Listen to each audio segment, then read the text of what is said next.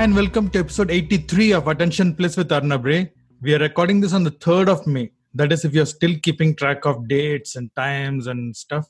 I'm Vikram Mohan and today we will have our host talking about someone he, and I suspect most of us really, admire and love, Satyajit Ray, who would have turned 100 now. So let's get your host. Hey Arnab. Hi, hello. How are you doing? Before we start on Ray, I just want to plug a blog post that I wrote on Irfan Khan.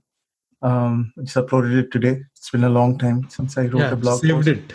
I have not read it. With respect to that, I was just seeing some of the negativity online is endemic to it, and I can't say that I don't contribute to it myself, but the point of comparison, I was seeing a thread, my goodness, between him and Rishi Kapoor, and saying, Rishi Kapoor is obviously now very, very unpopular among progressives. Apparently he's not, apparently I didn't know that he's now a right-wing guy. I had no idea that he was. I didn't know either. So apparently he's a right-wing guy. He represents privilege, which he does. There's no dispute about that. But for me, what's important is that I think the larger point that people miss is, first of all, Rishi Kapoor himself. If you know Rishi Kapoor, you would know that Rishi Kapoor's wedding was the first time that Nusrat Fateh Ali Khan performed in India. So he's not a right-wing guy. But again, in perhaps in today's definition of right-wing, reference to our last podcast, maybe he was. Who knows? Anybody who disagrees with us is obviously a right-wing guy, because left-wing is a good thing, but right-wing evidently is not. But without regurgitating the last week's episode, I think that the larger point over here is that, yes, they're very dissimilar in terms of not only their craft, but also in terms of their background and how they came into the Hindi movie industry. Rishi Kapoor represents the first family of Indian filmdom. Movies are basically, they get it as birthright. It's really their family is the Congress party of Bollywood. But unlike the Congress party, they actually do produce people of, at least nowadays, they still produce people of who are good. I mean, I would say Ranbir Kapoor is a good actor. He's not a great actor, but he's a good actor. Rishi Kapoor himself, in his interviews, he was very, very, he's very, used to deprecate whatever he did. He didn't do great movies. He just wasn't given great movies when he was in his prime. And he's in an interview on record saying, all movies are like 7 stories. We just make the same story again and again. The thing is that the real reason why, the Hindi movie industry is that, like any other domain in the world, there is always an advantage for people who are privileged. There's always a lawyer's progeny finds it much easier to get ahead in the legal profession because of the contacts that his parents has. It works everywhere. And again, it's your choice as a human being to reject that privilege if you want to.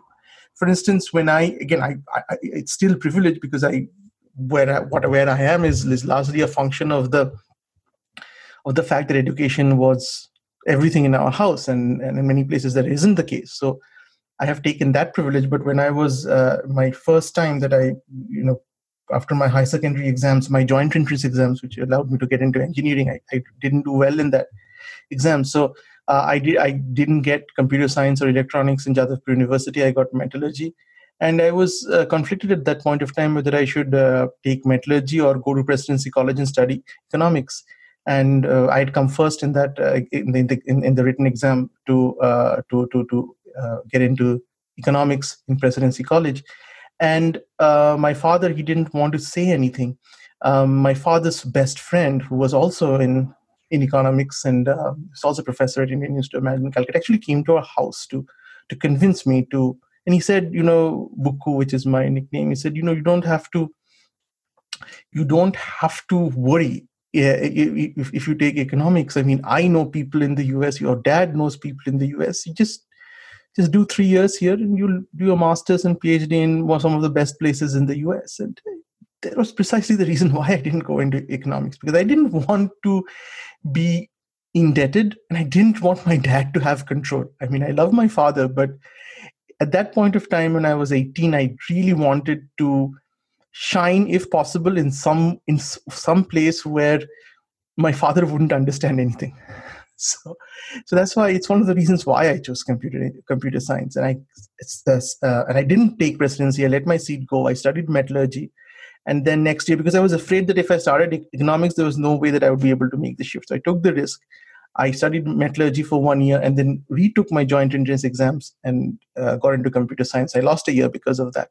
But the point that I'm trying to say is that not everybody has to do that. Again, there's no nobility on my part. It's just that I just didn't want that level of influence in my life at 18 and 19, at a time when you're the most rebellious. And I was hardly a rebellious person, but this was the limit of my rebellion.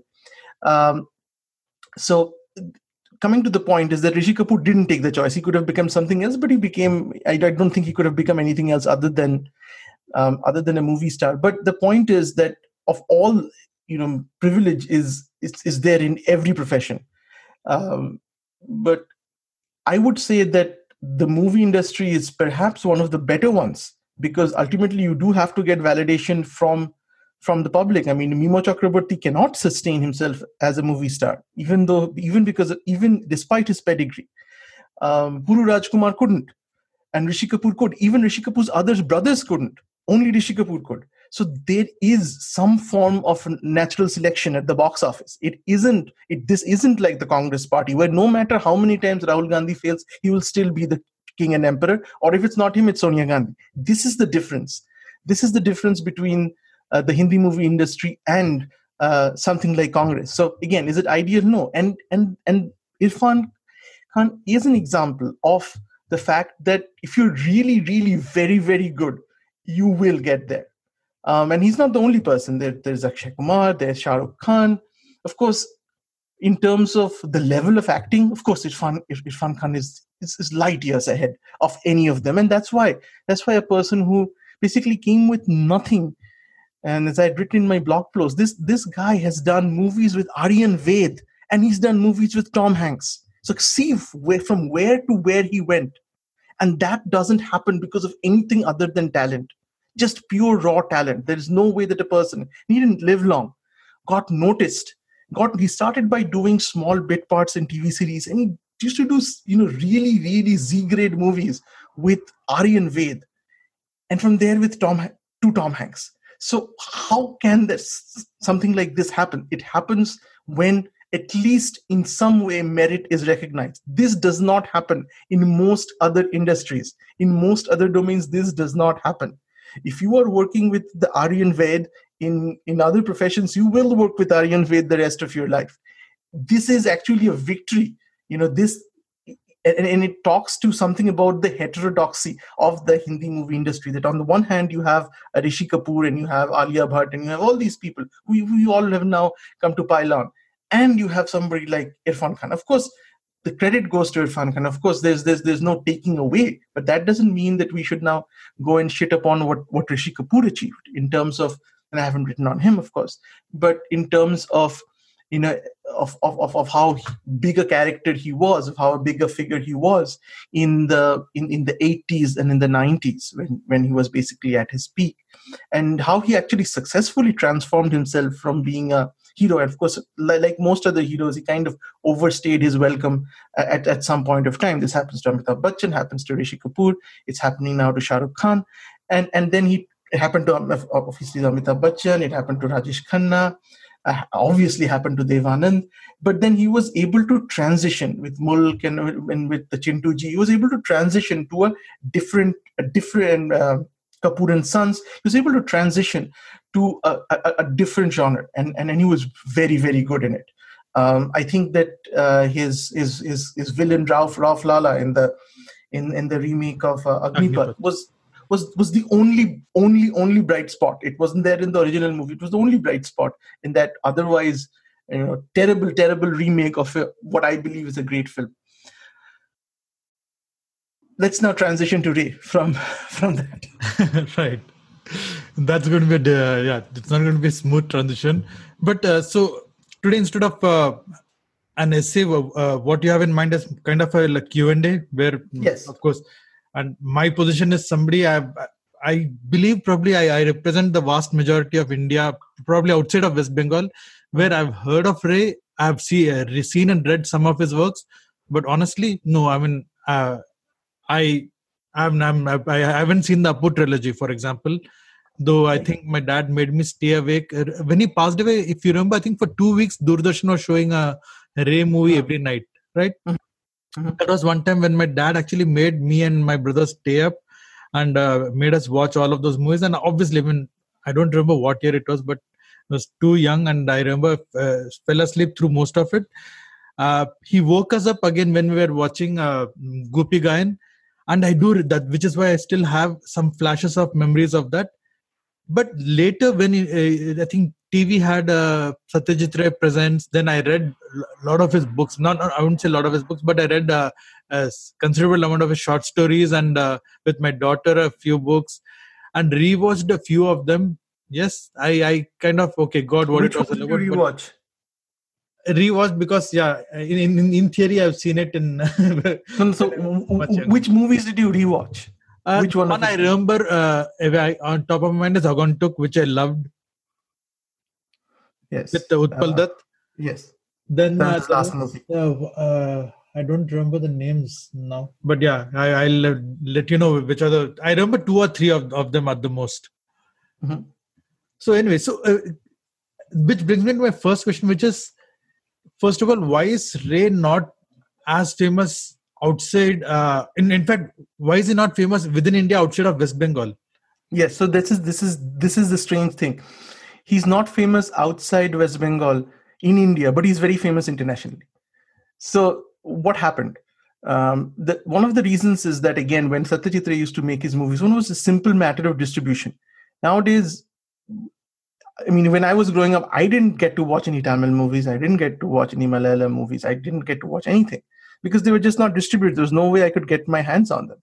Now with Netflix and with streaming, it's just possible. I think if Satyajit Ray was born and making movies now, things would have been different.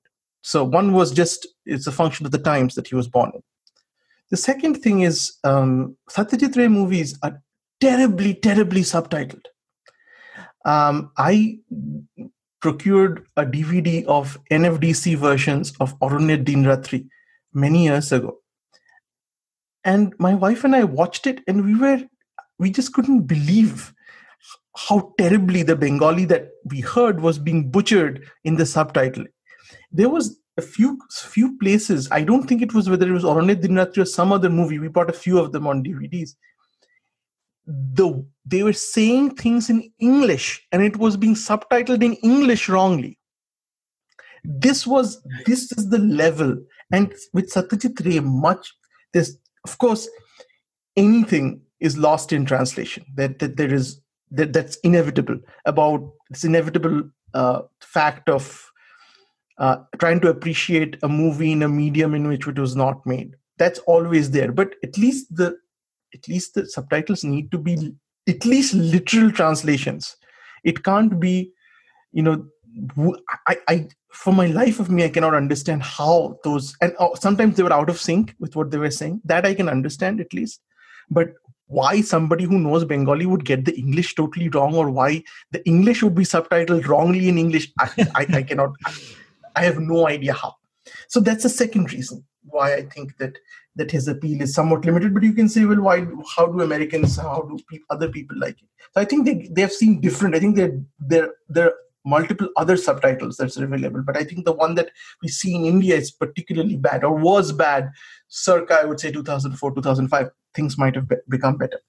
The third thing is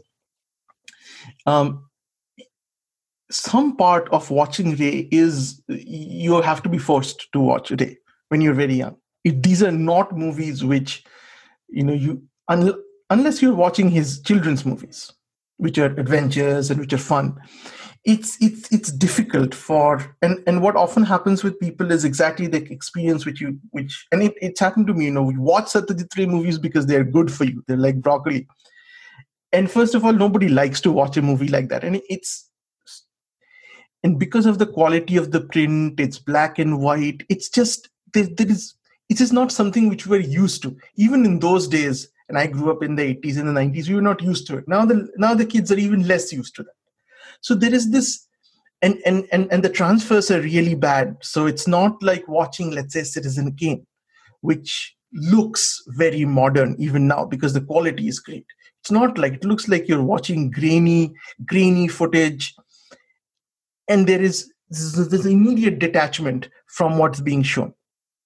The last thing I think is, again, it comes to some of these earlier movies are very, very specific to Bengal, to the Bengali cultural milieu. I think most people in India will understand that.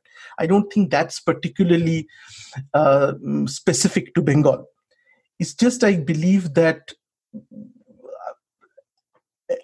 people just, it's just how people are introduced today. I remember my advisor, who's an American, he said he watched Satyajit Ray movies in Cornell when he was a PhD student, and he loved it.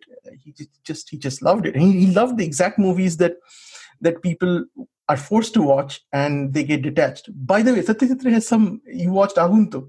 So he has some movies which are very modern. So if he made a trilogy of Calcutta movies, which if you watch today, they are amazing. In terms of they're entertaining, fast.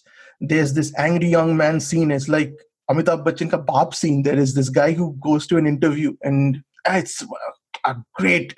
It's a movie called Pratidbandhi, which means rival.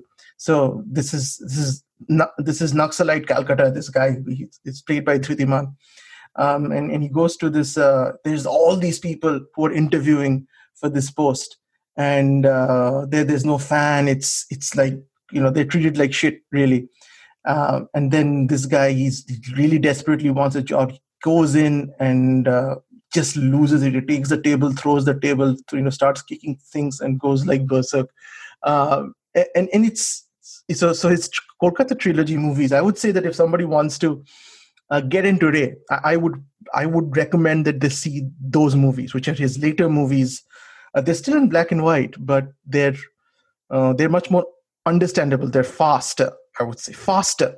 I use the word in inverted commas, faster than perhaps Pather Panchali or Charulata, for instance. Charulata is this. It's all about looks and angles. That's, by the way, what he considers to be his greatest movie, and I would say so too. Was Aguntuk black and white?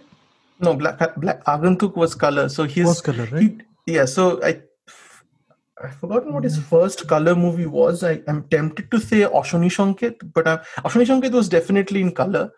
But I don't know if he made any movie before that in color. I'm not sure. But yeah, his later movies were all in color. But he was making movies in black and white for a long time. By the way, by that time, people here were making in color in Hindi and everything. It's just that he was working on shoestring budgets. That's the reason why he used to make in black and white. And he also said to some people, at least for a long time. And by the way, when we grew up, we not just watched a lot of Satyajit Ray movies, but we read a lot about Satyajit Ray movies. So there was always he was the only great movie director we had, to be honest. Tell me something. So, was he also in the box office? Was a Satyajit Ray movie again? Was it big? So that's an interesting question. So my dad told me about Pather Panchali. So when Pather Panchali came out, Pather Panchali was made by Satyajit Ray by bartering his wife's jewelry. He had no money, and the movie got he had to stop filming the movie because he ran out of money, and he was scared of two things.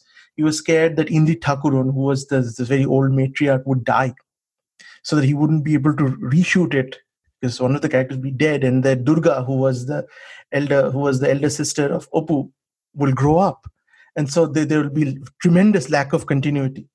So he was worried about those two things because it was shot in two distinct phases. For first sequence, he ran out of money. He got financing from the West Bengal government, from Bidhan Roy, who was the chief minister at that point of time, who actually told him, the only reason, again, Satyajit Ray was able to get funding from Bidhan Chandra Roy was because of his family. His family they were poor, but they were one of Calcutta's premier intellectual families. I told you, discussing before we started taping, his father was a great. He died very young.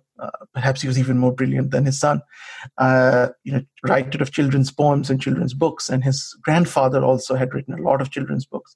So they were also zamindari family at one point of time. They were also in the Brahmo Samaj.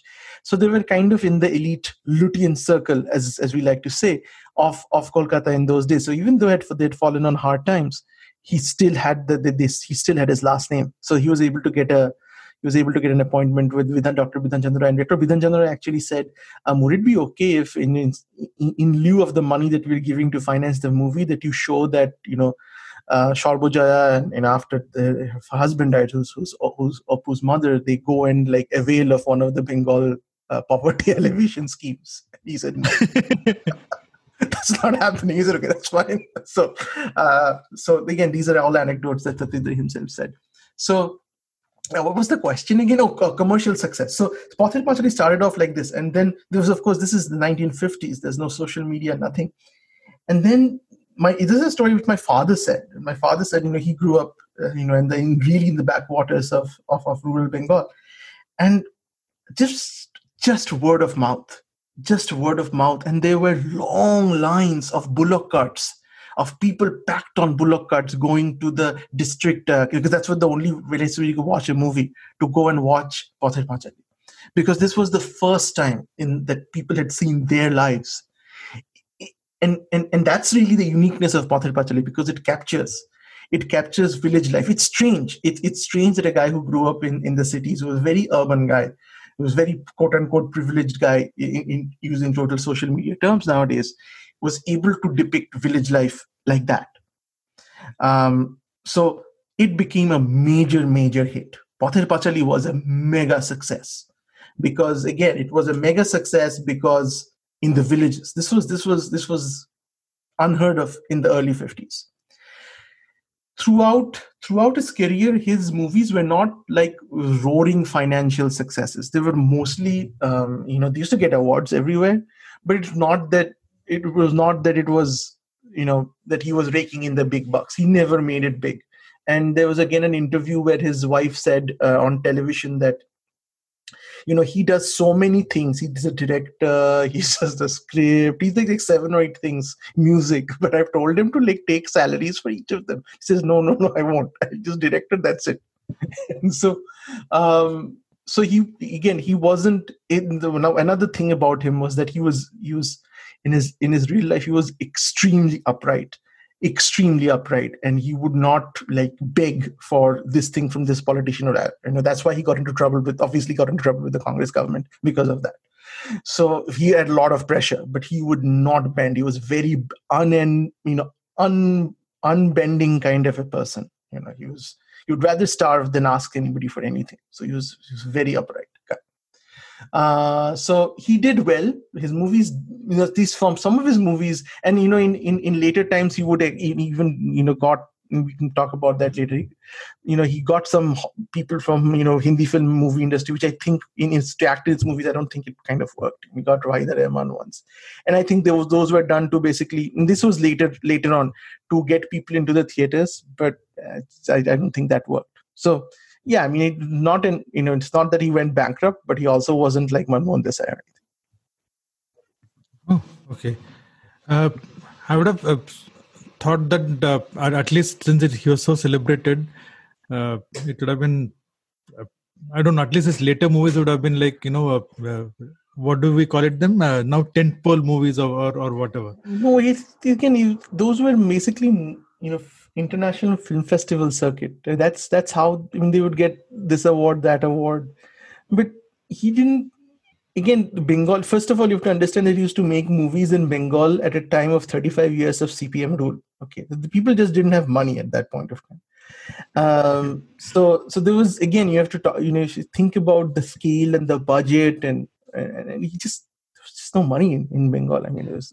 These things are much better now than they were in the 70s and 90s, which was when he made in 60s, which is when he made all the movies. So some of it is a function of where he made his movies. If he was making movies, I guess, in Chennai or something, he would have possibly made a lot more money. Definitely he would have made, multiple times he was approached by, to make Hindi movies, Hindi commercial movies, but not to get sidetracked. He hated it.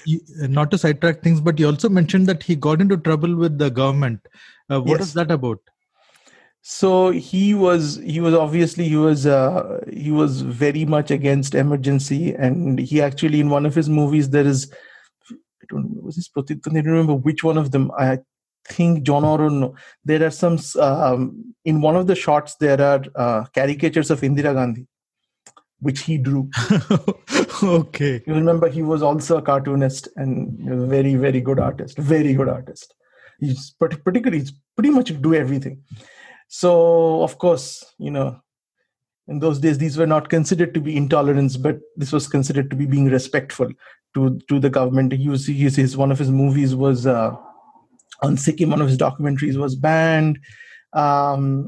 So he actually he had a problem with authority. It was not that he was a Marxist or anything. I mean, one of the things was during there was a guy called Jatin Chakraborty who was Jyoti Basu's Man Friday, and he decided he was always against Aposhanskriti, which was bad culture. So he would do crazy things, and so one of the things was he decided that at one point there's this monument it's called the Monument. It's actually the actual official name is Ochterlony Monument. It's named after a British guy. So the nuts at CPM said, there's all British imperialist name. We will call it Shahid. They call it Shahid Mina. We'll call it Shahid Mina. That was fine. So it was standing there, and then for some reason, monument. We used to call it the Monument. That's it.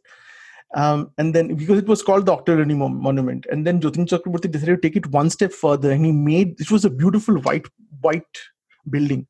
He decided to paint the head of the thing red. What? And it looked terrible. It looked totally phallic now, and it looked like absolutely bizarre. And Satyajit Ray was asked about. So this what happened, and then Usha Uthup. There was in 1986. There was something called Hope 86, which it's a big deal. If you remember, this was possibly an idea about how slow our lives were. This was just one concert which was organized in Salt Lake Stadium, which had Usha Uthup and it had Mithun Chakraborty and some other people. And Usha Uthup, okay, she sang some songs. And Usha Uthup, okay, you've seen her and you've heard her songs. And apparently that pissed off Jatin Chakraborty. And he said, "This is bad culture. Okay, this kind of music, this kind of Larelappa music, this disco music is not anti-Bengali. We shouldn't allow these things and everything."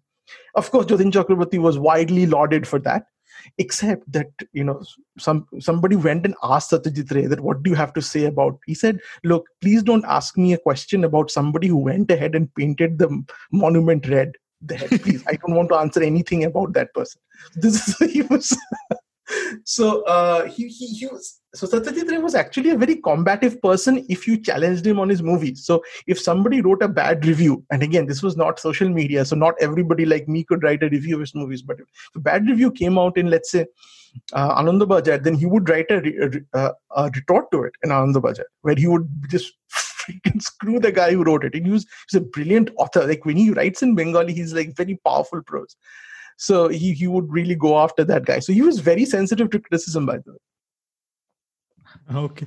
That incident you mentioned about the monument kind of reminds me of this story by R.K. Narayan, where the people in Malgudi, they want to remove the statue of Sir Lolly, and they do all kinds of stuff. And then after removing the statue, they find out that Lolly was in fact a very good guy and all that. Anyway, so of course there's this one lasting criticism, or it could be viewed as a criticism or also as an impression, is that typically Ray movies are basically selling poverty. It's poverty porn. Yeah. So this thing actually started in 1980. I think when Nargis brought this up. Now Nargis and Satyajit Ray had a checkered history. The whole RK clan and Satyajit Ray had a checkered history. So there was a time in which Rishi Kapoor himself said this that they wanted Satyajit Ray to make Jaate Raho. And it didn't work out because Satyajit Ray did not want to make movies under RK banner because of creative conflicts, and he publicly he wasn't a big fan of escapist Manmohan Desai kind of Bollywood movies. He just wasn't. He was actually also not a fan of what we call atel or super intellectual European movies, where you go in, there is no story, two people staring at each other in a dark room, and suddenly the lamp turns on after 30 minutes. So he hated that kind of experimental movies, which of course people in Calcutta were gaga about. By the way, people used to, in Calcutta, the intellectuals used to regard Satyajit Ray as the Philistine, that he doesn't understand deep Marxist movies. He doesn't understand these movies. So Satyajit Ray hated movies with no plot and which didn't move. Okay. So he was not a big fan of that European.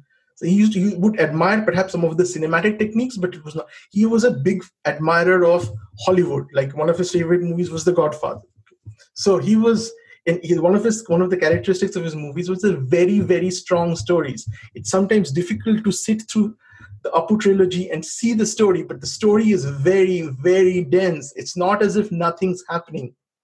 But coming to your question about did Ray glorify poverty? So this was Nargis, who was then a part of Congress, and as I told you, he had an uneasy relationship with the Congress. So there was a lot of history coming into this whole accusation. It's not something which was made. Also, Satyajit Ray, at that point of time, which I think was a mistake of him, was trying to get to make his movies run better. He was trying to get actors and actresses, particularly actresses from the Hindi film industry. So he actually approached her for Satranj Ke Khiladi. This is Nargis herself said this, that he approached her to do Satranj Ke Khiladi, to be the second wife of Sanjeev Kumar or something, and she said no. She said I wanted. I was so happy that Satyajit Ray called me. I always wanted to work with him in one of his movies. Remember, this is the same person who later would say he did poverty porn. I always wanted to work with him. But then when he gave me this role, I just felt, no, this doesn't suit somebody like me to be like this sidey character, which is a perfectly fine decision for her to take. It's actually true that at her stage and at the stature she was at, she didn't need to do this kind of a role even for Satyajit Ray. So that's perfectly fine. And again, but there's a bit of history in this whole thing. It's not something which just happened all of a sudden. But rather than looking at the personages involved, let's look at the criticism. First of all, it's not even true that Satyajit Ray's movies are about poverty. If you look at his full volume of movies, there are very few of them are about poor people. They're actually about zamindars. They're actually about like urban executives in 70s Calcutta. You've seen Aguntuk, right? There was nothing about poverty. That's very urban. I mean, completely. Right. It's so most of his movies are actually not about poverty. Actually, Hindi movie industries show much more poverty and much more terrible things than Satyajit Ray movies. First of all, so that's purely on the basis of data. That's a wrong assertion.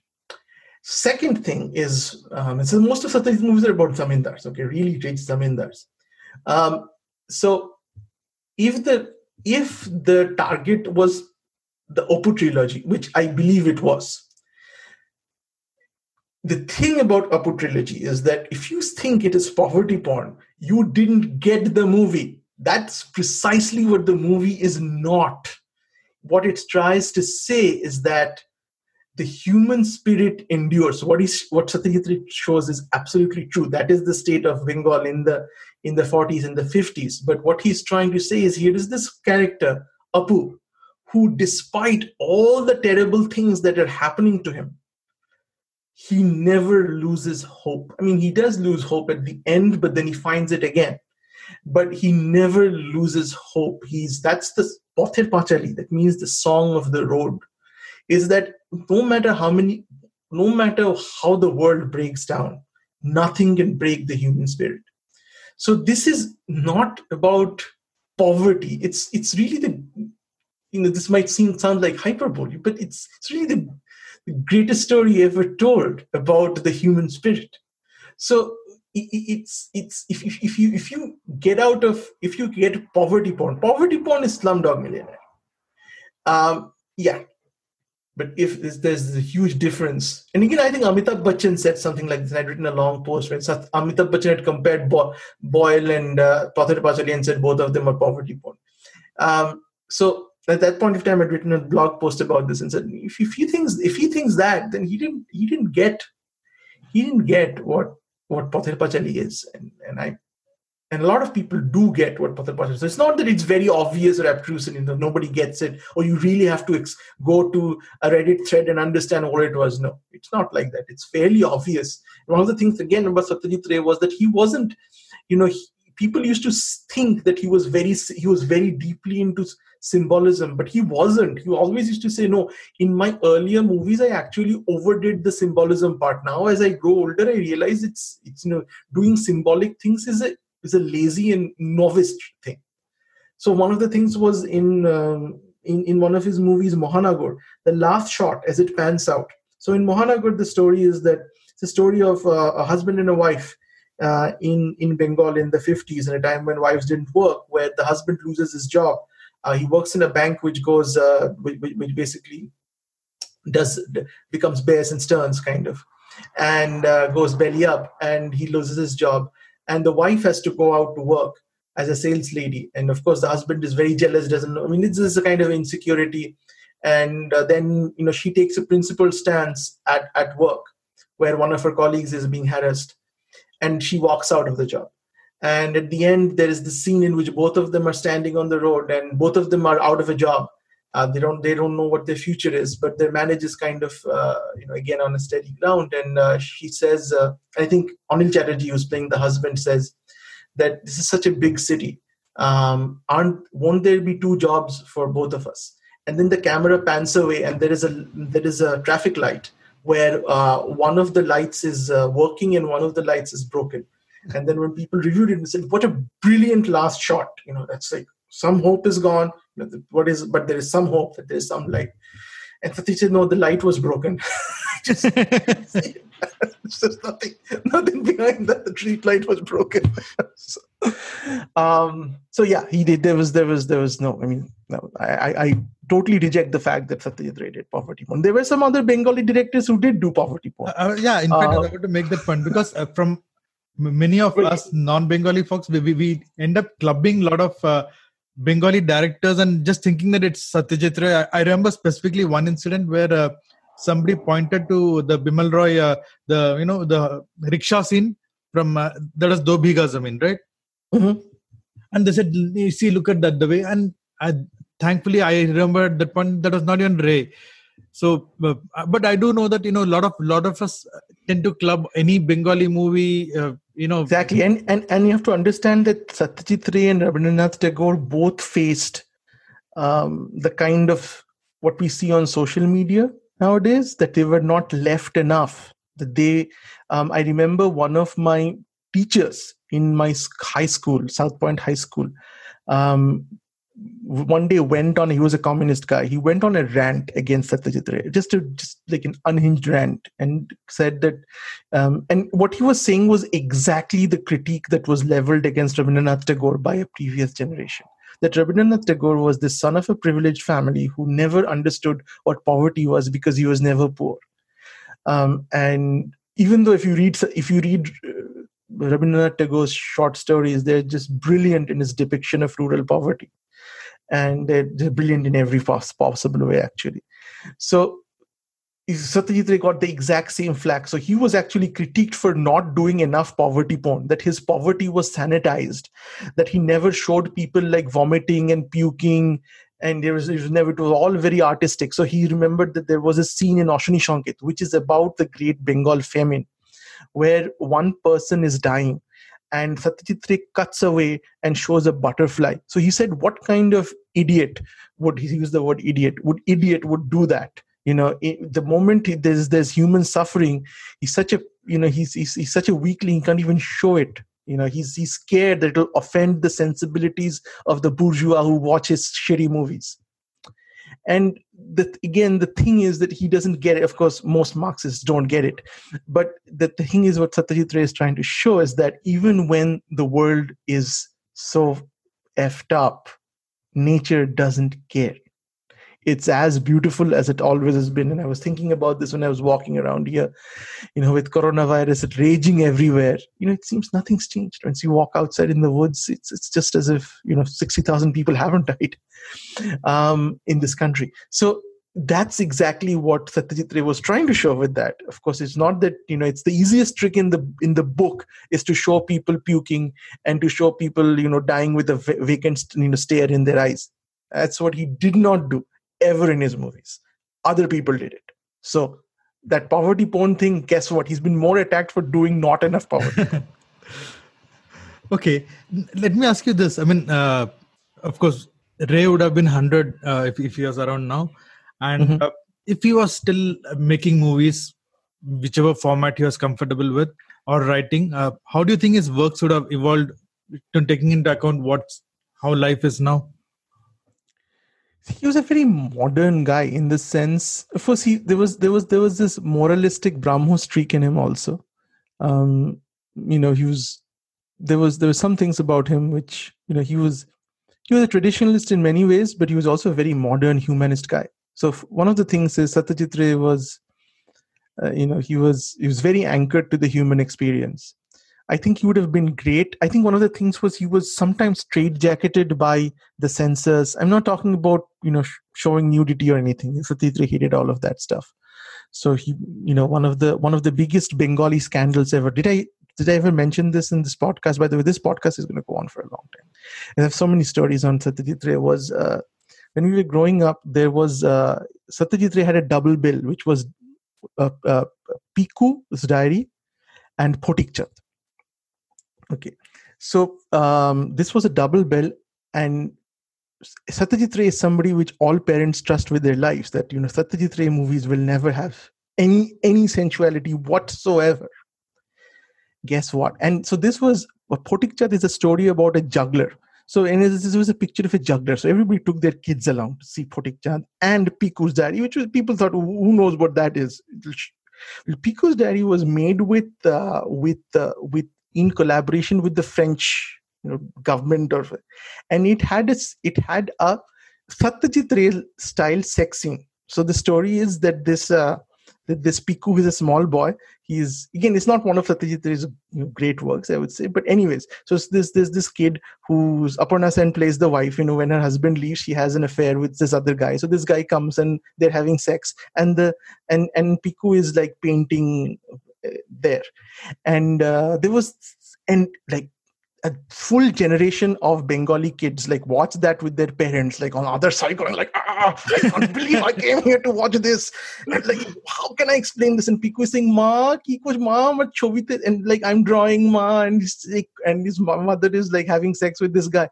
And I remember seeing it with my parents also. Everybody in our generation. I remember Dipto Kitty saying he also had the exact same experience. That, oh my God, I don't know whether should I show my parents they understand this? Should I look away? Should I close my eyes? If I close my eyes, it's no.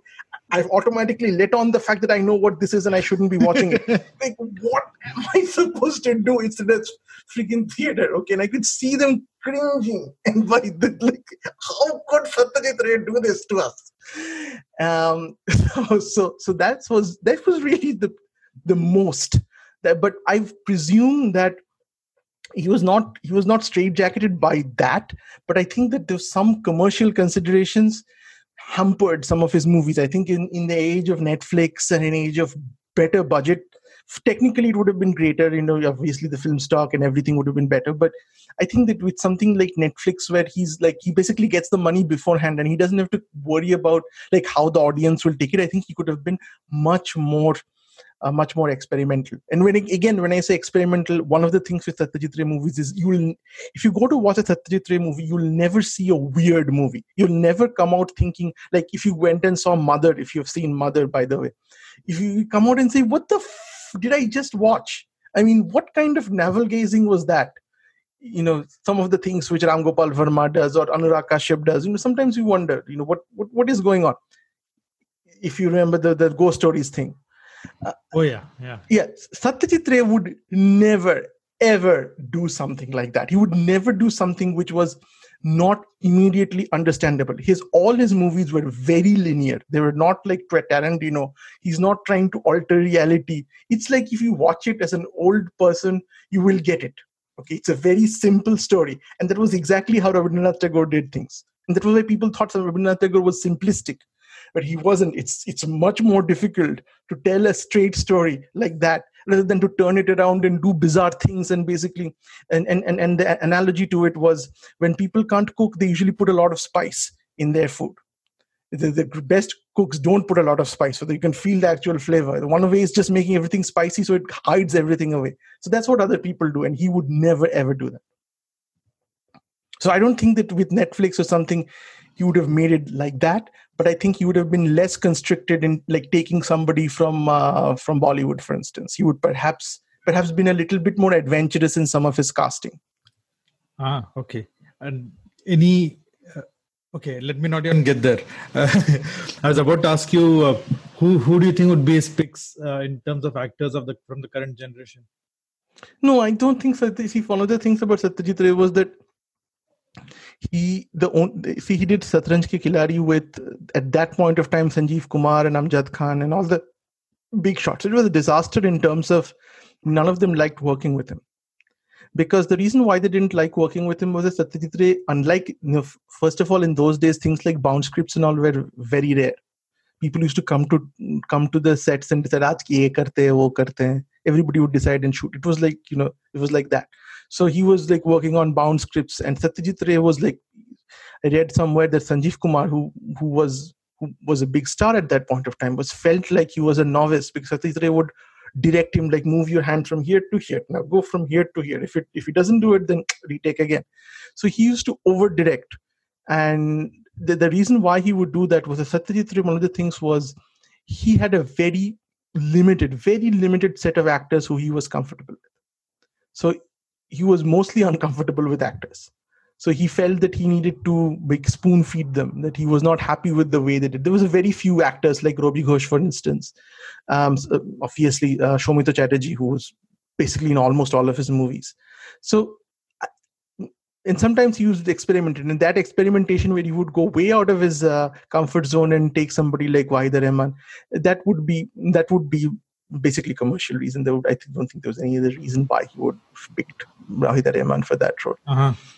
So again, I don't think that actors would, in this day and age, would particularly enjoy working with him. Perhaps nowadays with bound scripts, maybe that problem would go away. Perhaps there would be less of a culture shock. But I don't think, and I think he would. The thing with him is, if you take away the commercial, that I have to make money, I would think that the kind of a guy he was, he would prefer working with like fresh faces. So some time ago, actually, on the Binge On podcast, the theme was children's movies, right? And my co-host Rajeshwari there, she wanted to recommend Guppy Gayan, which I would say we have one of the best kids-focused movies made in India. But, by the way, which is written, the story is written by Satyajit Ray's grandfather. Okay.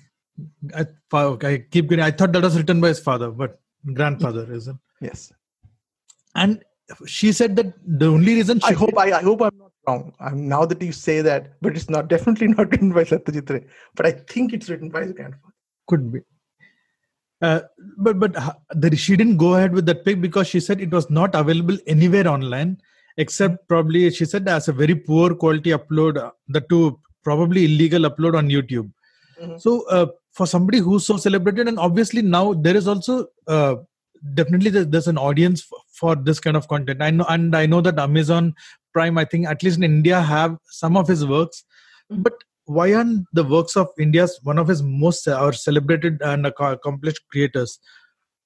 Isn't there a commercial case to preserve and make his works available online? So I saw a documentary on restoring Satyajit Ray's movies. Some of the movies, you wouldn't believe, the original prints have been burned. So I just don't understand how these people who immediately must love his work in France, they reconstructed painstakingly things that are missed so that they can restore things. So it's a restoring one, and in those days, these are spools. These are all an analog; they're not digital. So the effort, it's not just a question of money, but the sheer human effort that it takes. I don't feel that. I mean, they have done it. I mean, not people in India, as far as I know, but people outside. And it's sad to see that not Indians, but people outside India who care more for Satyajit Ray than us. So that's the reason. Again, yeah, Satyajit Ray, his movies suffered criminal neglect from, and again, I just don't, I mean, I can speculate as to why there was neglect, because, but it's just that they aren't there. So it's not as if that there are great prints lying around in somebody's basement. There just isn't. That's really the best. And years of work would need to be done on restoring stuff. And I think that the French and all the other people, they have more concentrated on some of his, like, not Gupika and Bhagabain, but some of his, more popular international works. Like, for instance, the music hall, Jalshaghar. Those were the ones that that are very popular. For instance, Jalshaghar is immensely popular in France,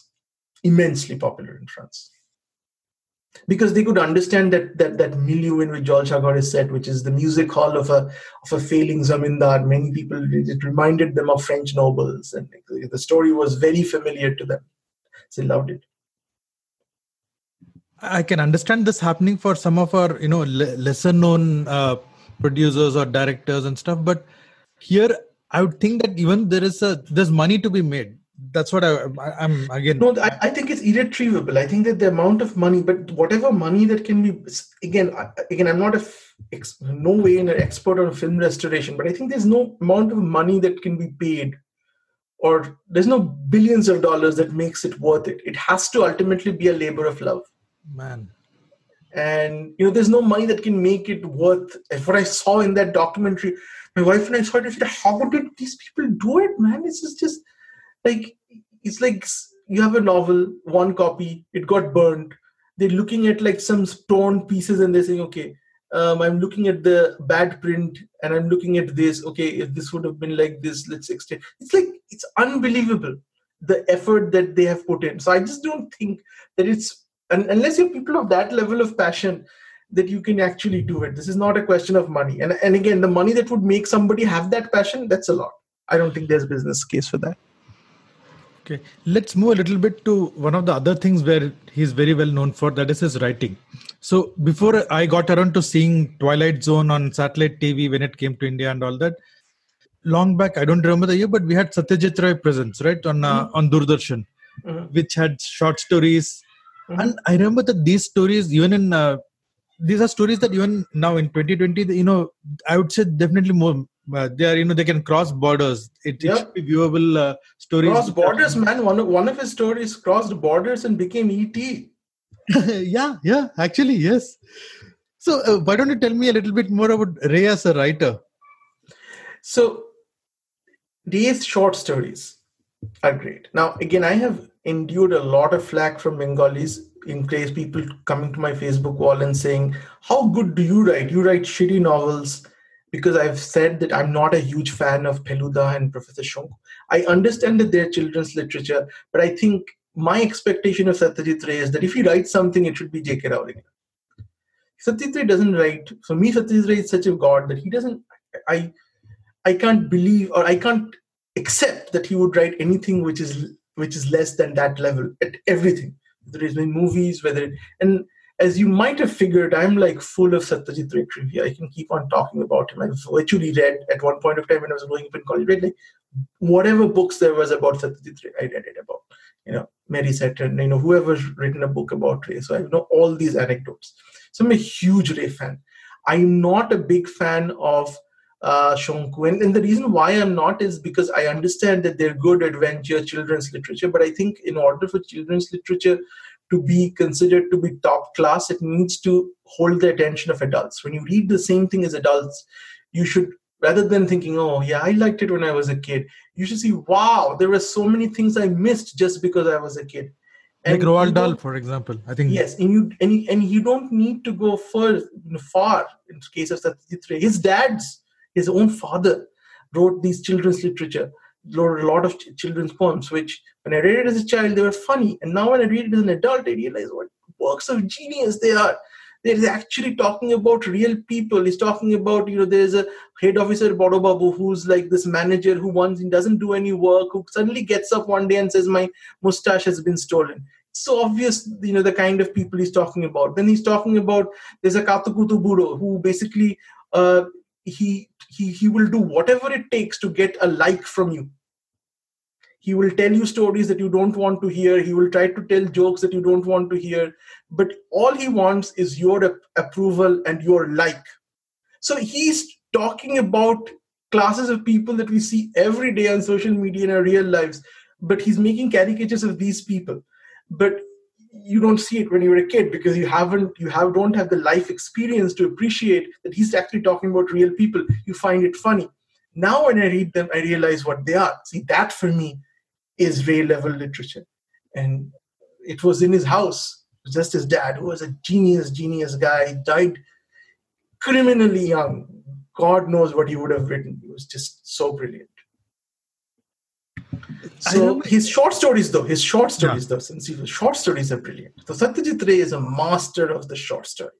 And his genre, these two genres in which he aces it.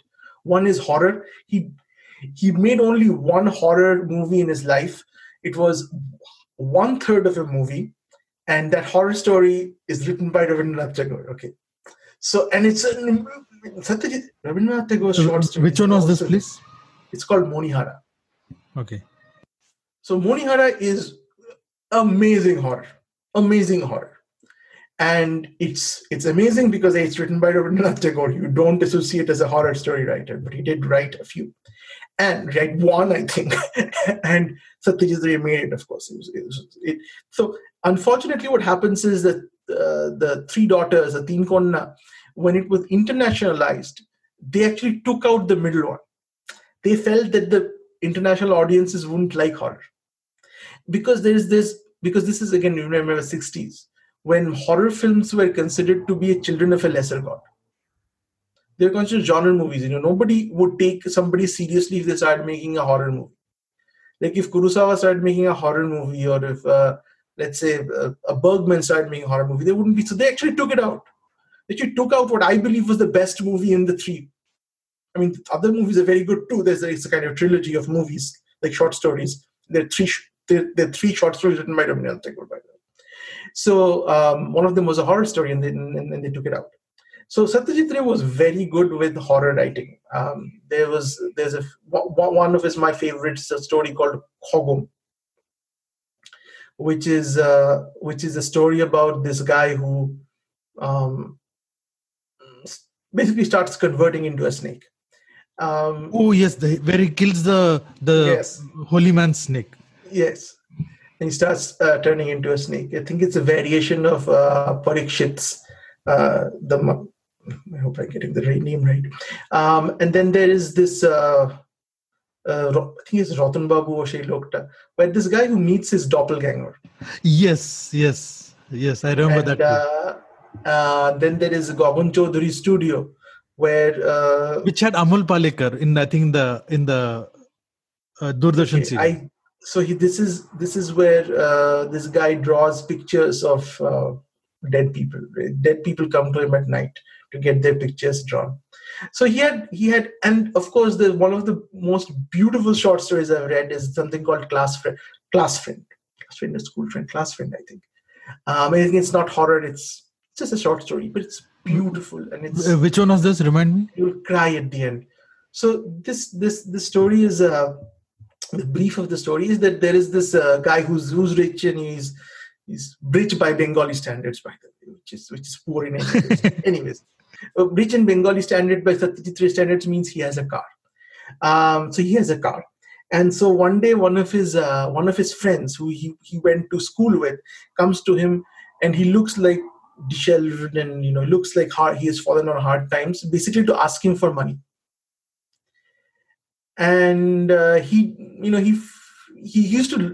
was his best friend, and they're kind of, you don't see your best friend for years, and then somebody comes out asking you for money, and he says, he doesn't. I've forgotten what the story, but I think he says something like, it's been a long time, that he needs the money for his child school fees. Uh-huh. My son is very smart. I don't have money to pay his school fees. I just cannot get him. Hard for me to take him out of school. And then when he leaves, another guy comes to him and he says, "This guy, I've seen him at the race courses. This guy is like that's why he's in the state. I know him. He bets on horses. Don't give him the money. You're out of your mind. But he tells the guy that he will give the money. I think, yeah, he will give the money. It's okay. It's fine. So then his next day, when the guy comes to take his money, he opens the door and finds this boy standing there. And he says that it's the kid. He says, my father's injured and he's sick and he can't come. So he sent me to get the money. So he looks at the kid and says, well, okay, but how are you going to go home? Because he's a small kid. And he says, I'll walk. His home is long. He said, why will you walk? He said, no, all of this money, I can't take it in a bus or something. Somebody will take it away.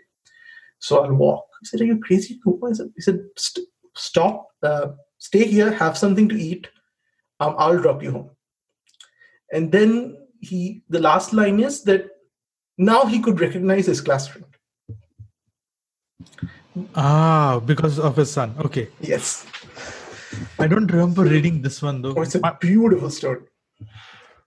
My favorite, of course, was the entire Indigo collection, which is why I mentioned about Twilight Zone, because it is kind of in the same. Yes. So Satyajit Ray definitely had, like, his short stories are, I honestly feel that the Doordarshan version of his short stories it doesn't do full justice to what could have been done, because unfortunately those came out, even though it was called Satyajit Ray Presents, it was unfortunately directed mostly by his son.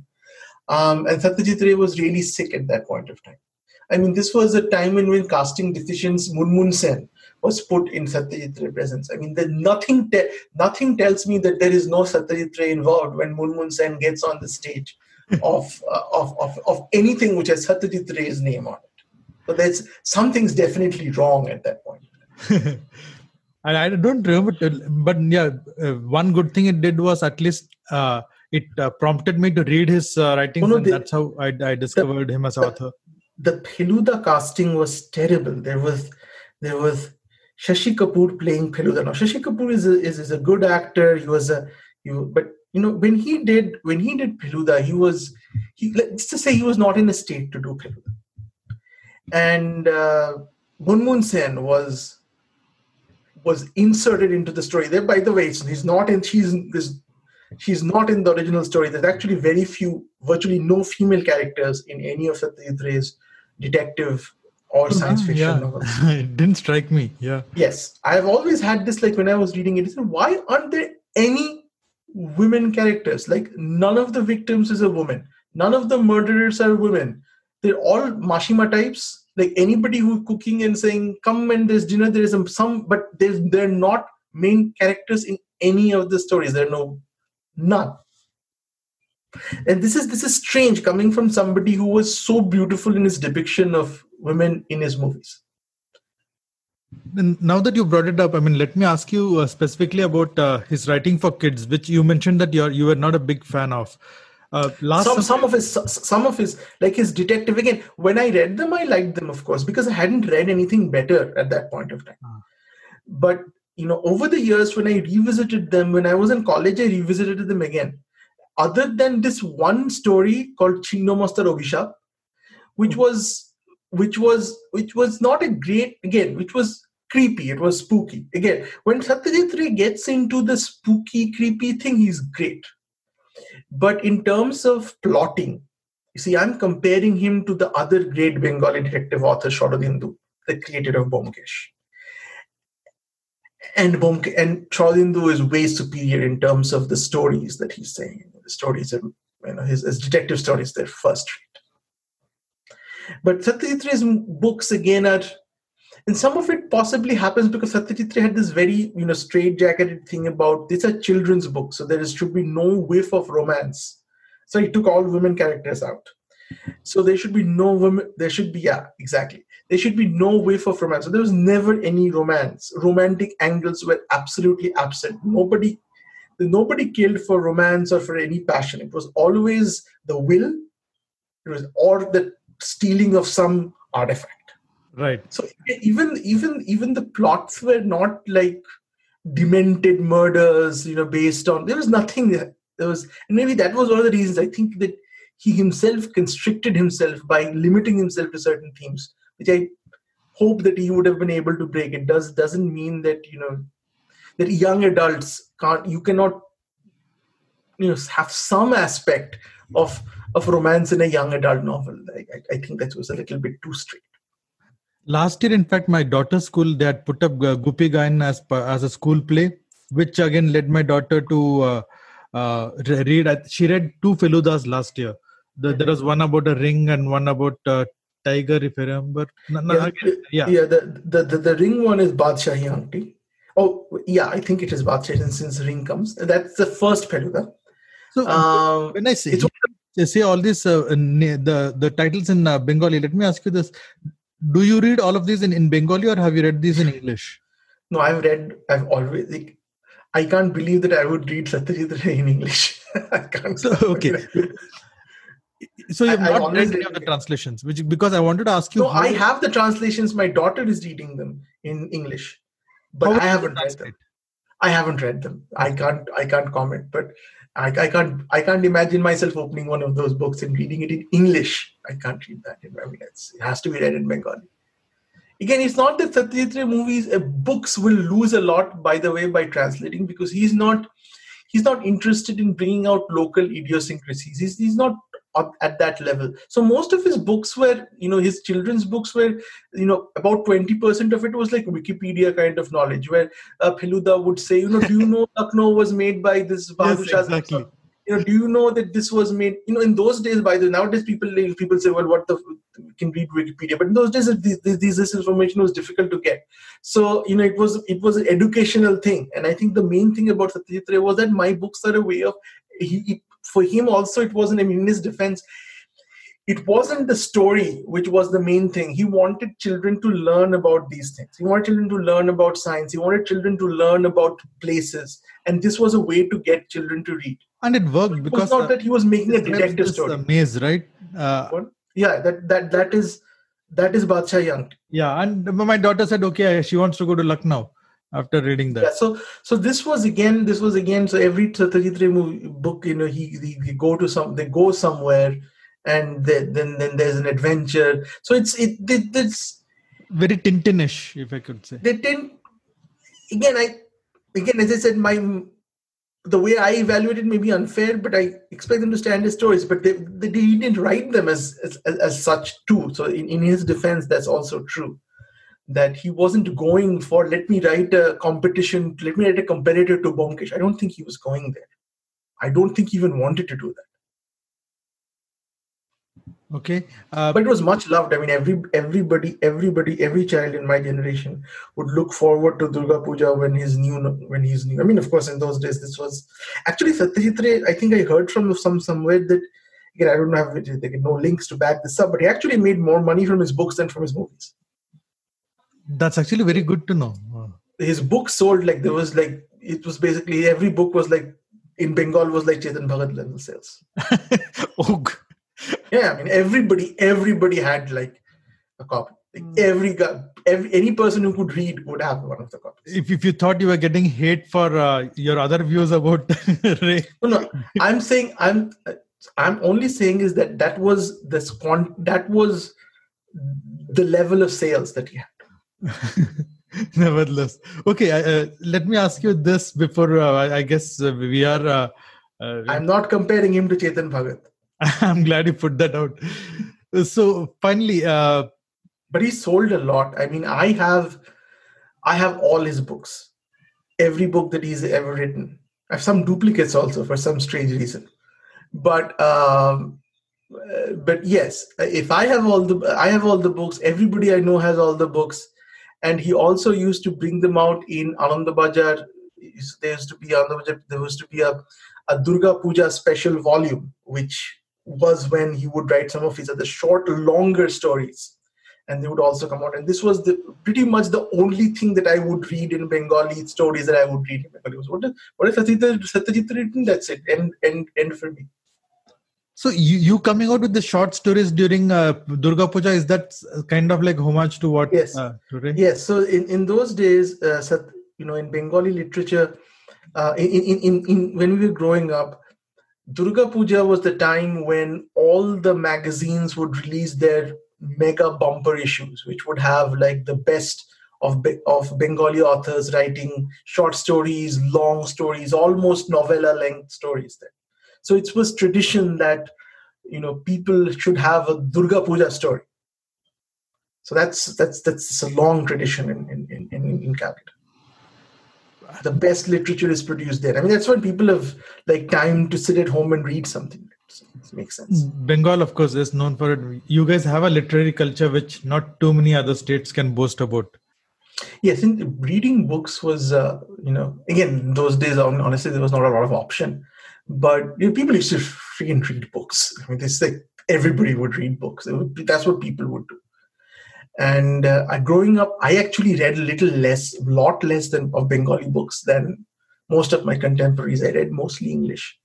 It was because of, believe it or not, in my house, there was a lot of English books. So that's how I grew up. But actually, I personally didn't read a lot of Bengali books other than Satyajit Ray, who I have read everything he's ever. I have seen everything Satyajit Ray has ever done. I have read everything he's written. At some point in time, I had read pretty much everything that was written about him. So you can understand what a huge fan I am of him. I can talk about him for hours. I bet. So before we wrap up, let me ask you this. What would be your Satyajit Ray starter pack for somebody unfamiliar with his work? A few movies and a few books or short stories to get somebody started. Let's start with the movies. I would say the movies, you see, don't start with Pather Panchali. It's just, so if you have young adults at home, if you have children, then I would recommend that you start with the Feluda movies, Sonar Kella and Joy Baba Phelunath, because they're very, very good adventures movies. Again, Satyajit Ray books versus Satyajit Ray movies. The movie is great, by the way, based on the book. And one of the interesting things is that for the book, he wrote it as a mystery. For the movie, he actually flipped it around. He actually ruined the mystery by giving the spoiler almost at the beginning, or in the middle, actually. No, at the beginning, you very well know what the thing is. And he plays it straight as an adventure movie rather than flipping it. Satyajit Ray actually because Satyajit Ray had once said that it's very difficult to do a detective movie because at the end, the detective sits down and explains everything. And that in cinematic terms is a no-no. When people sit and talk and explain, that's so uncinematic. So it's very difficult to transfer detective stories to film. So that's why he didn't do it so much he kind of did the same thing with Joy Baba Phelunath also, which was the only Feluda sequel he did. But with Sonar Kella, he basically unrolled the story linearly. And boy, does it work. You think that, my goodness, what's left in this movie? What's left in the story? But it's amazing what he could do with that. So, because he had made Chiriyakhana, which is before that. It was the first detective movie he'd made. It was not based on his novel. It was based on Sharadindu. It was a Byomkesh story. And he felt that was himself had said, that's my weakest work. Because of precisely that, the need to explain everything at the end. By the way, even though this is a Satyajit Ray thing, for those of you who haven't read the original Chiriyakhana, I strongly recommend that you read it. Sharadindu's novels, don't go by what you saw on television. It's very important that if you really write detective stories, you should read Sharadindu novels in English, of course. But if you can in Bengali. But they're some of the best. I mean, it's a pity that Sharadindu wrote in Bengali. If he had written in English, he would have given somebody like Agatha Christie a run for her money. And I say this as an Agatha Christie fan. He stands up favorably to her. Yep, I wouldn't say that for many people. So the starter pack. So the starter pack that I would start off with as movies is, I think, one of the most. Okay, so if you're if you're trying to introduce your kid, I would say start off with Sonar Kella. Because it's fairly fast, it's funny, it's everything that kind of meets the grammar of what kids nowadays see, and the print is also good. It's in color, so everything kind of works out. If you are older, then I'll ask you to start off with something which people normally wouldn't ask people to start off with, but it's somewhere in the middle of his whole filmmaking career. It's a movie called Aranya Dimratri. which is Days and Nights in the Forest. Now, why I'm saying this is, one-line summary of Days and Nights in the Forest is what Dil Chahta Hai would be if it was Oscar material. That's what it is. It's a movie about four friends who go to the jungle for a early 20s young men. A very similar premise to Dil Chahta Hai, including see it, and you'll see that that there's more than enough similarity between that and this, but it's just light years ahead in terms of its complexity. So there are four guys who I'm trying not to spoil it, but again, the story is not that important. It's just the way he does it. Four guys. One of them is very confident, cocky, English medium, very, very suave guy. Bengali James Bond, played by Soumitra Chatterjee, one of the most handsome Bengali men ever at his peak. So he looks like $1 million. Then there is Shomit Bhanjo, who's this buff bracket by Bengali standards, a guy who is kind of the jock of the group. Then there is Shubhendu, who's the timid guy. Okay, he's a timid guy. He's like the intellectual, very sensitive guy. And then there is the fourth guy. He's the fourth wheel, played brilliantly by Robbie Ghosh. Possibly the toughest role to play among all the four. He's a guy who's blissfully unaware of all the complexities of life. So he's really the joker in the pack. So the movie begins with they're asking his friend if he's lost his job. They believe that he's lost his job, and he is the fun element in this movie. And the only inexplicable element in that movie, it's a brilliant movie. It's funny, it's poignant, and it's very, very, if you see it, it's very, very modern today. Even if you see it now, it's basically one guy meets a woman. He's very popular with women, but he meets a woman played by Sharmila Tagore, who he realizes is better than him. He's a guy who's like an MCP inside. And he meets somebody he's just too intimidated by her awesomeness, really. That, she beats him in intellect, she beats him in everything. Then this other guy, this other guy hooks up with and this is again one of Satyajitra's inexplicable casting decisions. He hooks up with a tribal girl who is played by, believe it or not, Simi Garewal in blackface. Oh. Yes. And, I have no idea how that. I have no idea how that casting decision went. Bizarre. And does it work though? No, it doesn't. She doesn't work at all. Even now with the political sensibilities of all of that, even leaving that aside, thinking that, okay, nobody knew at that point of time, but it doesn't work. That's the part of it. The story works, but she doesn't work in it. I don't know why. Again, I think it was to appeal to a pan-Indian audience that he did this. I honestly wouldn't like to think that Satyajit Ray actually wanted her to do this part, because she was totally miscast. Simi Grewal doesn't, again, why? And why do you have to paint her face black and stuff? It's just cringe. It's just cringe, that part.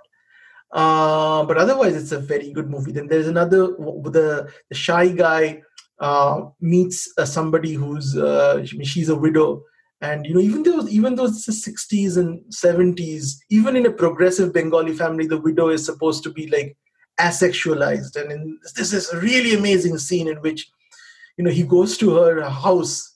So they've gone to the forest, and these people kind of are like live in the bungalow, and they're like urban people, but they have gone there for holiday. I've forgotten the details. I've seen it years ago. And he goes, and he's just like, she's like, dressed up for him, for this guy, and she says, "How do I look?"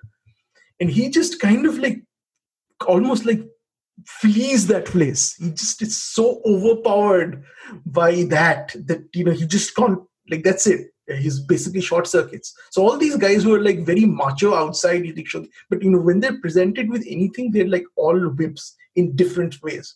And the other fourth guy played by Robbie Ghosh, he encounters absolutely nothing. All he cares for is whether he's getting boiled egg or not. That's it. Throughout the movie, that's the thing which he keeps on saying. Where's the boiled egg? He is like a brute. But he's just brilliant in the role. So if you see that, I think it's the starter pack, because the reason why I ask is if you see it, and I didn't tell you it was made by Satyajit Ray, you wouldn't believe it was made by Satyajit Ray. It is not the kind of movie which you expect. Your expectations of Satyajit Ray are all subverted by that movie. So I want people to start off by seeing that, to know that this is not their dad Satyajit Ray. Satyajit Ray made some very, very modern, very no poverty, nothing. Well, there's a little bit because of Simi Grewal, but the poverty is not a theme at all of the movie. So that's one movie that I would recommend that people watch. I would recommend, again, that's an easy watch. If you want to see a difficult watch because of the quality of the movie, but because of the absolutely amazing, and I'm trying to resist giving you the standard Satyajit Ray movies, is a movie called Porosh Pathar, which was the second movie he made. So Porosh Pathar is a story of a Bengali, clerk, lower middle class clerk who, comes across the philosopher's stone. So if he touches something to it, it becomes gold. It's very, very funny. And for that movie, what Satyajit Ray did, and this perhaps comes to Satyajit Ray's casting decisions when he wasn't concerned, this was when he was very young, it was his second movie actually, was he took Tulsi Chakraborty, who was a character actor. So he was, in those days, a character actor was, this is 50s, so character actors were treated like shit. So Satyajit Ray noticed him, that he does these small bit parts in Bengali movies, perhaps like 1 minute here, 2 minutes. He says, this guy is an amazing actor. Why is he doing big parts? So he takes him, and this guy is like, he's not a young man anymore. He's like 50 or 60 years old at that point of time. His career is almost at an end, and he makes him the lead man in this movie. And he's like, what are you, crazy? How can I do it? He said, no, you have it in you. And what a performance. And they actually, they made a movie very recently, which was about this, where Mithun Chakravarti basically played this guy, Tulsi Chakraborty. So that was, again, the way they changed names and everything. The movie wasn't that great, but that was really the incident that the movie was based on. So I would recommend you see that. Again, not a popular choice. The third movie that I would say, again, is Nayok. It's also a very, very accessible movie. So in Nayok, it's the only two movies that there was Uttam Kumar. I don't know, Vikram, if you've ever heard of him, but yeah, of course. Uttam Kumar was like this Shivaji Ganesan, or in terms of his popularity, in terms of he was like Bengal's only matinee idol, major. Still is, I guess, the greatest star Bengal's ever produced. So Satyajit Ray worked with him for only two movies. One was that Chiriyakhana movie where he played Byomkesh. And then there was Nayok. So in Nayok, and again, the reason why Satyajit Ray didn't work more with Uttam Kumar was basically, firstly, budget, and second was, the dates, and third, I think it's, he intrinsically trusted Soumitra, who was his basically leading man for most of his movies. He's also a great, he's Feluda. He's the guy who plays Feluda actually, but he was Oppu also. So, Nayok is a story of, Uttam Kumar plays a movie star, essentially plays himself. But he's a movie star who's going on a downturn, like his last three movies have flopped, but he's still like a major, movie star. So he's going on a train, and those movie stars used to travel in trains. And then Sharmila Tagore, who was also a favorite of Ray, by the way. It was a very, very, her first appearance is in Opur Songshar. So both Aparna Sen and both of them made their debuts in Satyajit Ray movies. Anyways, and then they all fell out with Satyajit Ray at one point of time, and then after he died, they were all like, okay, but that's another story for another day. Anyway, so they fell out because they were not cast they wanted to be cast in this role and that role, and Satyajit Ray being himself, of course. I remember, by the way, I think it was not Orne Din Ratri, but in one of the later movies, I think Shima Baddha, that Sharmila Tagore like kept her hairstyle in a huge bun. Like, it looked bizarre in those days. And apparently Satyajit Ray wanted her to not have that hairstyle, but she said, no, this is it. I am going to do it like this, or I'm not doing the movie. And Satyajit was a big fan that he actually said, okay, fine, you do that. I think I saw an interview with, I think, Saif, who was saying that I saw that movie and I asked my mother, why do you have this hairstyle in this movie? Why? And she said, I felt it was a good idea, then now I regret it too. But the thing is, coming back to it. So he's a famous movie star, and Sharmila Tagore is a reporter in one of the glossies who's looking for a scoop. So since she's traveling in the train, and she kind of imposes herself on him to get an interview. He's like very reluctant to give an interview. He doesn't. So he's in a train, like, so he can't escape. So she starts the interview, and then he's been drinking.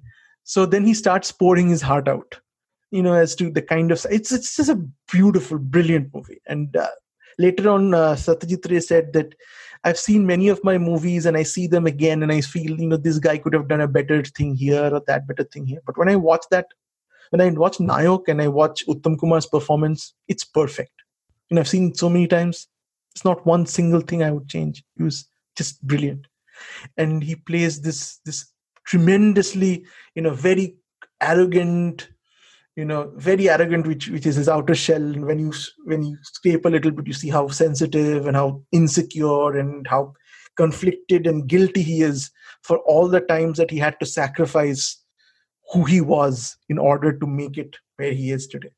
It's a brilliant, brilliant movie. And again, it's a classic Satyajit Ray movie. The classic Satyajit Ray movie is a movie that's entertaining. Okay. When you come out, Satyajit Ray's thing is, you're not going in to watch a movie just because, hey, this is a good movie and I should watch it, and if I don't understand it, then I am the idiot. This is what I used to call the Emperor's New Clothes syndrome. So if you don't understand this work of art, then you're the stupid guy, not the guy who made it. Okay, this is a way in which many people are guilted into appreciating things that they don't actually like, because they're afraid that if they say that I don't like it, then people will think that you're stupid. So the thing about Satyajit Ray movies is there is no Emperor's New Clothes effect. Satyajit Ray movies are inherently entertaining. And I understand we started off with Pather Pachali and these things. These are not entertaining movies in that sense. Actually, Opur Shongchar, which is the third part of the movie, is actually more entertaining. It is a more conventional entertainer. The first two movies are difficult to get into. Okay, it's not, I wouldn't call them entertaining. And unfortunately, that's where, and even some people then watch Charulata. And even Charulata isn't that entertaining. It's a brilliant movie, but and then people see it and say, okay, I'm done with Satyajit Ray.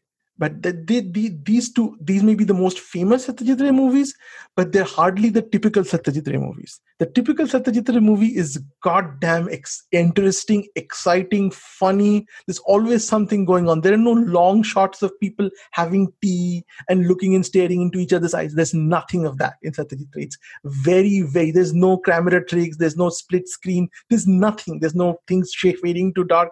It's very, very plain, linear people talking nice dialogues, unless they're being translated wrongly in English. Very smart dialogues. They're fun and really, really entertaining. And that's the thing that's again one of the things that connects him to Rabindranath Tagore. Rabindranath Tagore also, many people think, is like, Rabindranath Tagore himself said that requested that please don't make any of the stuff that I have written ever into textbooks. Please don't force people to read this. This is the sure sign that people will stop reading what I wrote. And that's exactly what the West Bengal government did. And that's exactly what happened. That people stopped reading Rabindranath Tagore because they made his stuff into textbook. People had terrible memories of him. And that's exactly because he himself was somebody who detested this, that he said, don't do that. And they did it. And that's what happened. So Satyajit Ray thinks is, to see these three movies, they're not. By the way, do you know about Charulata, Vikram? Of course, yeah. I've heard of it, but I've not seen it. Do you know whose story it is? No. So Charulata is a story written by Rabindranath Tagore, The story is titled Noshtunir, which is Broken Home. And it is based, apparently, allegedly, on... so Charulata is a story of this Charulata, who's the titular character, who falls in love with the brother or cousin of her husband. Again, this is like no love, as in there's no physical anything, no intimacy. There's one scene where she kind of dashes on his chest and cries. But other than that, there's no intimacy or anything. So if you're expecting like anything like that, no. It's all like smoldering looks and stuff. But this was actually allegedly based on Rabindranath Tagore's own relationship with his brother's wife. So this was like a scandalous, for the day, scandalous story, which was then made by Satyajit Ray. And it's, of course, it's a brilliant study of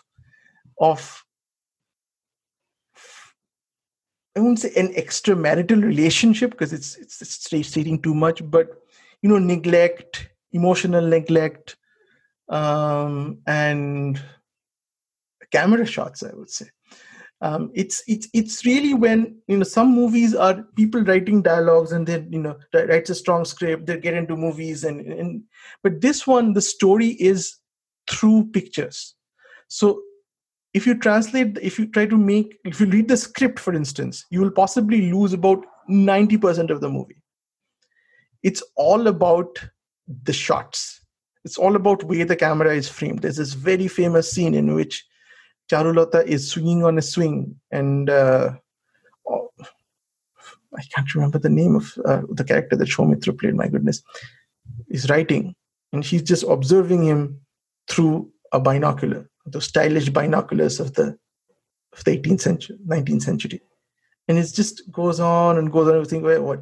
But it's beautiful. And she's singing, and an added bonus is it has Kishore Kumar singing Rabindranath Sangeet. It's one of my favorite renditions of Rabindranath Tagore.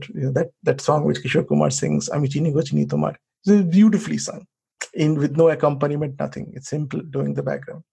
By the way, Satyajit Ray did the background music for most of his movies. Not the Oppo trilogy, that was done by Ravi Shankar, but pretty much everything after that. No, not Jalcha Ghor also, because Jalcha Ghor was done by a lot of. But I think about 2/3 of his film career, all the music and everything was done by Satyajit Ray. So all the script, the everything, direction, artwork, publicity, stills, everything was done by Satyajit Ray. He was one man to do everything except act. And even that, according to some, he would act also. Pretty much people would be like robotically following his arm movements. That's exactly how he used to make most people work, with some exceptions. Some people he trusted to do their own stuff. So what I'm going to do, Arnab, is if you can send me the names of these movies, we are going to have links to them in the show notes, so people should be able to watch it wherever it's available. Okay. Let's do that. And is that our podcast for today? It is. I think, now our podcast can safely be categorized probably in the green zone now. We've avoided talking about COVID for 3 weeks now? Or Yes, we have been socially isolating ourselves from the topic itself. Yes, so we are in the green zone now, and let's hope it stays that way unless there's a miraculous cure or some good news that we can talk about related to that next week. Let me also remind you of Arnab's Patreon account, which is a great way to encourage him, and that's patreon.com/greatbong. And let me also plug our other podcasts, Binge On and What's Up Geeks. So they are available wherever this podcast is. And that's pretty much it. And until next time, stay safe.